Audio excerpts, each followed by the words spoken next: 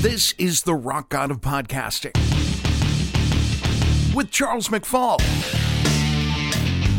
Hey, welcome back to my awesome show. I am Charles, and this is a question that I actually sent to Mike myself. I wanted to hear it back in his own words, but like, hey, Mike, remember this. We want to do a show about this at some point. So, Mike, what's the question for today? All right, sir. When it comes to life in general, what makes you emotional, man? What brings on the feels? It's so strange to me what will do that. It's the happy stuff, the joy comes in people succeeding. You know, when my wife, this is her phrase, but when my wife rapes the store because she got savings so good, she got the deal, she put in a ton of work to figure out, man, if this goes away, I plan it to go, I'm going to get this much money back in gift cards, and then I'm going to roll it into this and roll it into that, and all said and done, we'll get, and I'm making up a number now because I don't remember the actual numbers, but we'll get like $1,000 worth of groceries for $100. If this, and then when she pulls it off, or even does better than that, of course, it's just the joy I get from that, just seeing her succeed at what she does well, when my kids do well. But when it comes to, man, I think it's uber joy. When it comes to that happiness that makes you flow tears, it's something about when music and people and a message just come together perfectly, when it just fits. I can tell you one of the moments that almost always, and I think it's a happy cry. It's not like just a sad cry. It's God, man. I grew up. Well, I watched so much TV, man. I watched so much TV and movies. If you haven't already figured out, a lot of my references are from what I learned on television or what I've seen, that kind of thing.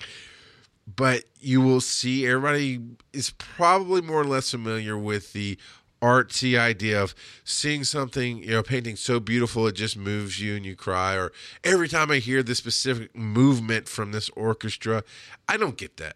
I've never seen anything so beautiful it made me want to cry. I've never heard a particular song that moved me. But for me, those moments are just when the story and the music, and it's always music related, but when it just comes together so powerfully, the first time I can really remember that happening, and I'm sure there's been other times in my life, but the first time I can consciously go, man, there's something that stirs deep inside of me. There's something that makes me break down and want to bawl like a baby, is in the movie with Cuba Gooding Jr. and The Fighting Temptations. And I love that movie for many, many different reasons. To me, it's just a good movie, period. I love music movies when they're done well. I really do enjoy Cuba Gooding Jr. And the stuff that I have chosen to see him in. I like the music in the movie itself. But this whole thing is about this small town country choir, and he's a big time music producer, I think it was. And somebody dies, but in order for him to get the money, he has to take on the choir and be the choir director, because whoever died, that was their thing, was the choir. They loved it. And it's just this ragtag bunch of people, and he's trying to build stuff, and it's an interesting movie, and you should watch it. But there's these, lack of better words, there's these hoodlums, right, that come in. And they're all about rapping and this and that, the other, which was totally anti whatever was going on with the choir and this and that and the other. And they're working on making it work. But the pivotal moment at the end of the movie, and, there's not really a spoiler alert here because that movie is well over 10 years old. So, you should have watched it by now. Or go, if you really have to, stop this podcast and go watch it. I don't care, whatever. But the pinnacle where they're at this choir competition, and he's put together a show, and it's starting to come together, and they're doing the choir thing, and the lights are going, and the crowd's into it, and those guys come out and start rapping to the people singing at the same time. So it's almost this mashup moment. I was in the theater, and I just started flowing tears. There was just something so beautiful about that. It's something deep inside me that wants that moment, that wants to be there. And I don't know what it is, man. I just don't know what it is. It's just a brief moment of perfection. for me, because I'm in that moment. That's not just watching it. I'm there. I'm one of the performers inside of. I'm just part of that. And most recently, it has been in the Pitch Perfect movie, or Pitch Perfect 2, rather, we watched as a family. And those are decent movies. They're fun. The music's fun. I love mashups, so I'm very much into, not hugely into stuff like Glee, but anything, when you do these singing groups in high schools and colleges, a cappella groups, they do tend to mash things up because or at least do flow throughs where it flows to the next song. And I guess it's a thing. I've never researched it, whatever. I know there's singing groups out there. I know there's competitions. But in each of these movies, they've had sing-offs, if you will, like underground club type of thing. Instead of a dance-off, they have rules to the song and how the song's supposed to work. And when it throws to the next team, they have to do it a certain way, or they lose, right? And then they lose face. And there's something really, really cool about that.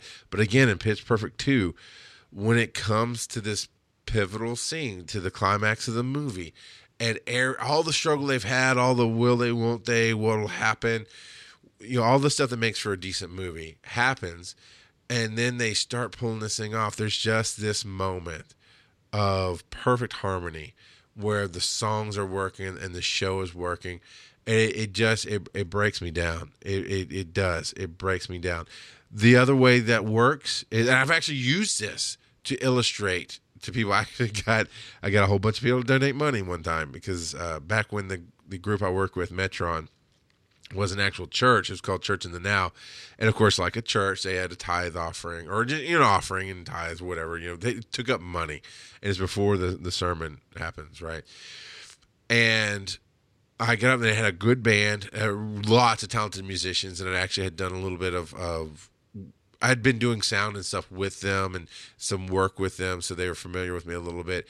And I got up and I started saying, I built the speech off the top of my mind. And that's the thing. I'm really good at flowing right off the top of my mind. And 5 minutes before I got there, I was like, what am I going to talk about today? Because they asked me to get, basically you get up there and talk about something for a minute, 2 minutes, and then, ask people to pass the offering plates and whatever. And what am I going to talk about? And I realized how we work together, how things work together is really what makes things happen. So I got up on the stage, nobody knowing what I was going to do, totally got up there and asked the pianist, said, hey, just play me something simple, something light.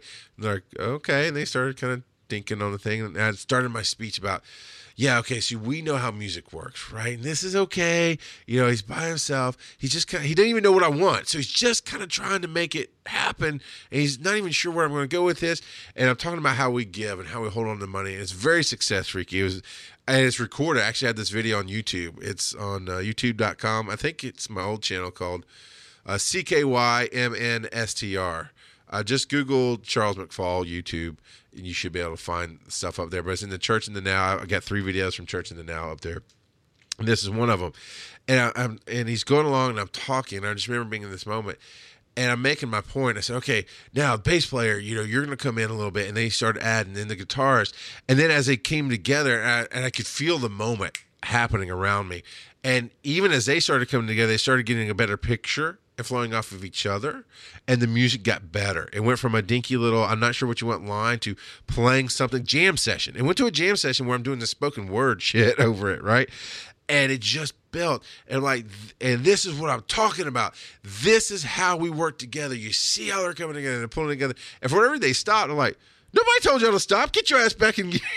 And of course, the audience lost it, and they play, and I have no idea if it was a good tithe or offering or not. I don't know if I motivated people, but I got to what I wanted to have happen, which is I still was the linchpin. They revolved around me and what message I needed to get. But that whole blatant illustration of how we can work together through music, music being the illustration there, it was one of my proudest moments. It was one of my Superman moments. It was a rock god of podcasting moment. Absolutely. Because it was, I speechified really awesomely. I came up with an idea that I thought would work, and I produced it on the fucking fly while I did my thing and still got the message out there and never, ever once made it about me. It was really all about the message I was trying to get out and what I was trying to get done. And I felt like it really came together. And that, man, those kind of moments have made me go, I'm worthy of an ego. We all are. You know, go listen to Success Freaks if you want more advice on that. You want questions about it. Yeah, there's going to be some Success Freaky stuff. I think we're all worthy to be proud of what we do. And I'm going to be very goddamn passionate about that. But I was very proud of what I was able to pull off.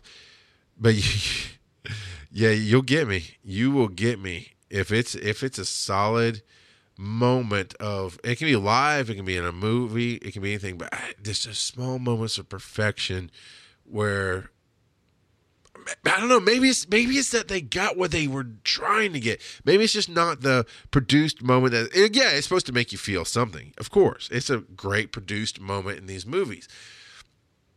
But I'm not a crier at movies. I'm not a emotionally involved all that much in movies other than the thrill ride of it all and just enjoying where the story's going to go.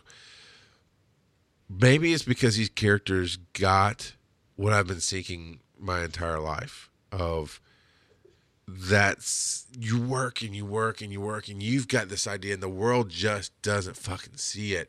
And maybe the people even around you just doesn't see it. They don't see what you can do. And you know what you can do, and you prove it to yourself. Maybe that's what those moments are, but it's those are the things that will definitely give me the feels all day long. And as was pointed out on a semi-recent episode of Success Freaks, is I live my life by feeling. You know, I really get a disconnect, and I called my partner out on Success Freaks about it, going, dude, I gotta say, I'm just being honest, calling it how I see it. Your advice today feels like somebody who's never been through the mud, or at least you're not in touch with yourself enough to be able to explain your experience. And it offended him. I didn't mean it to, but I knew it would. My intent was not to punch him in the face with it. My intent was I have to say something. I feel this. I've got this disconnect. I just have to say it. And he did get a little mad at me, and he tried a little differently, and he came back with some stuff, but he said, you know, Charles likes the feels. I do. If you can't, that's how we live our lives. Goddamn, man. If our lives were lived by logic, this world would be a peaceful place. It'd be nirvana. Because logically speaking, you can go into McDonald's and you can order a hamburger, and that person go, okay, you're going to pay me money and I will give you a hamburger. And if for some reason something goes wrong, you go, oh, something went wrong, but you know, logically, they're going to fix it. They're going to take care of this. It will be okay. And sure enough, they go, oh, we're sorry. It went wrong. Here, we're going to take care of it. And I'm using this very metered bullshit monotone, more or less, to get that feeling of logic, right? If you could even feel logic. But that's not what happens, right? We go to McDonald's and we got all this other shit going on in our lives, and we want our goddamn hamburger, and they give us a goddamn chicken nuggets. And motherfuckers, that's how we live. That's human beings. We are beings of feelings. So when I'm here to help you, or when you're here to help me, or just every connection you can make, oh my God, Mike, I cannot fucking tell you how many times mentally somebody's going, oh my God, Success Freaks, you help others be awesome? That's great. And you don't have that feeling of connection. And I know every single time it happens with Giant Size Team Up Network. It happens with Success Freaks. It's happened with other jobs that I have. It happens with fucking karaoke. You go, oh, that's so cool. And it's a mental thing. There's no connection. There's no weight. There's no anchor. It's whatever. Or when you have those moments that you don't know exactly why you have the moment, but all of a sudden you start talking about something. And it happens to me quite often, actually, when I'm driving Lyft. Invariably, somebody in that day will go, hey, so why'd you start driving Lyft? And I'm like, well, okay, I just wanted something that would help supplement my income. Oh, what do you do? I run a podcast network. I do. And because I understand the general public still at large doesn't really fully understand what podcast means. So, I do a lot of radio work. I do a lot of talking. And I needed something that would be flexible to let me do my shows and my work with the network and still get out anytime I want it and get work. Hey, I'm sitting around. I want to go earn some money. And invariably, they'll ask me what my shows are about. And one of my shows will click with them. Success Freaks will click, or the mashup show will click. I haven't launched this one yet. Little secret. Cut that out. But, the different shows that I do will click, and the comic book one more often than not. And then they'll start asking me what stuff's going on. And in those moments when they really follow that rabbit trail, you find that moment of feeling that connects. And what do you think about Madman? Well, I kind of, you test it. Oh, yeah. And oh, yeah. And by the time you're done, it's like, oh, man, that was so awesome. That was a great ride, man. We live by feelings. So if I can't express the way I felt during a situation, I don't believe you'll get the gravity of what I learned. If you don't get the gravity of what I learned, I don't feel like you will learn much from it. Anybody can read a book. There's a number of people in this world who can learn from reading a book. I'm one of those guys. I can pick up a book, I can read it, I can pretty much do, not everything, I'm not talking about that, but I can put together a desk. You give me instructions, I'll put together the desk one time, and I can turn around and I can teach you how to put that together without instructions in a way that you'll understand and remember. That's how my mind works. I can do that. I can typically look at something that's a puzzle, like a desk that you have to put together without instructions, and I can figure it out. I'm one of those people. But experience of having somebody say, well, yeah, you can put together the desk that way, but here's a better way because I've had blah amount of years to do it. I can produce the fuck out of a show. I have proven time and time again with multiple nominations for podcast awards that I can produce the shit out of a show.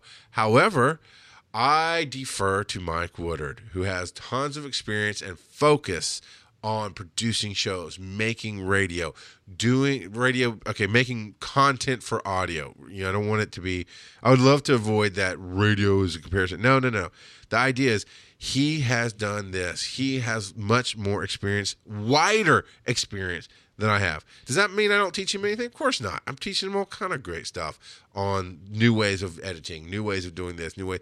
But I got to tell you, he's the showrunner of this show. I came up with the concept. I said, I want to do this show about my ego. The first fucking person I called was him going, this sounds stupid, right?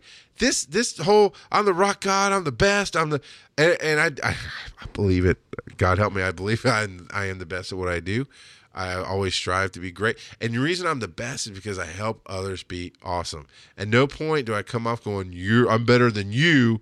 No, because I'm the best at being me. You're the best at being you. And we can work together and make some awesome shit happen. That's how it happens. And so I called him up and said, hey, would that work? And he's like, oh, I can see where you're going. I can see, yeah, polarized it. Blah, blah, blah. So I was like, cool.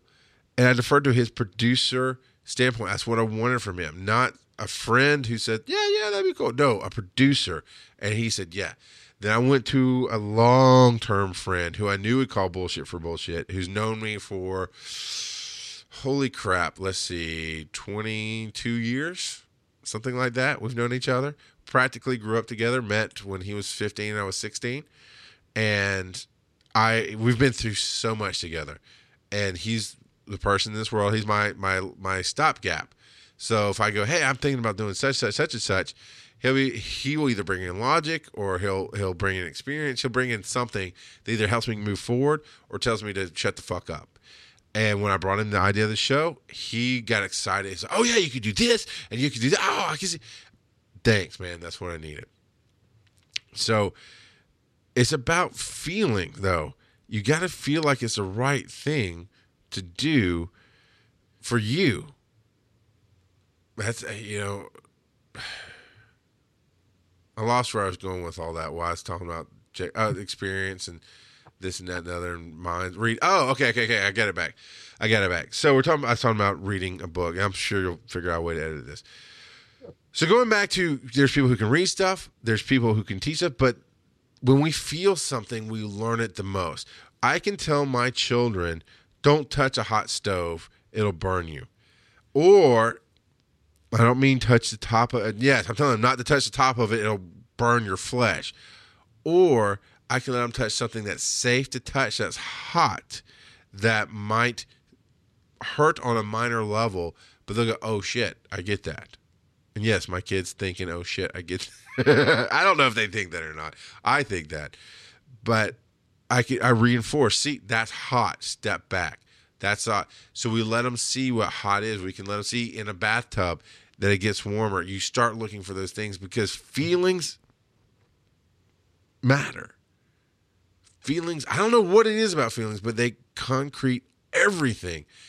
And so, there's just times, truth gives me the feels every time. And I don't mean like breakdown crying. I mean, it doesn't matter what your words necessarily are. So when I hear something that rings true, whether I can understand it with my head, if I hear something that rings true, I feel something different. And then I reach out to people I trust. And if they feel the same way, or if we feel together, it's, God, I know I'm harping on it, but I got to tell you, I feel like I'm in a goddamn world that has to think everything. That somehow the feels, I personally thought the term the feels is a mocking term. Sometimes it's not. A lot of geeks, I love that a lot of geeks have actually taken that. And maybe it started off as a good thing. I just felt like it started off as a negative mocking thing. Like geek used to be a negative term. Nerd used to be a slur.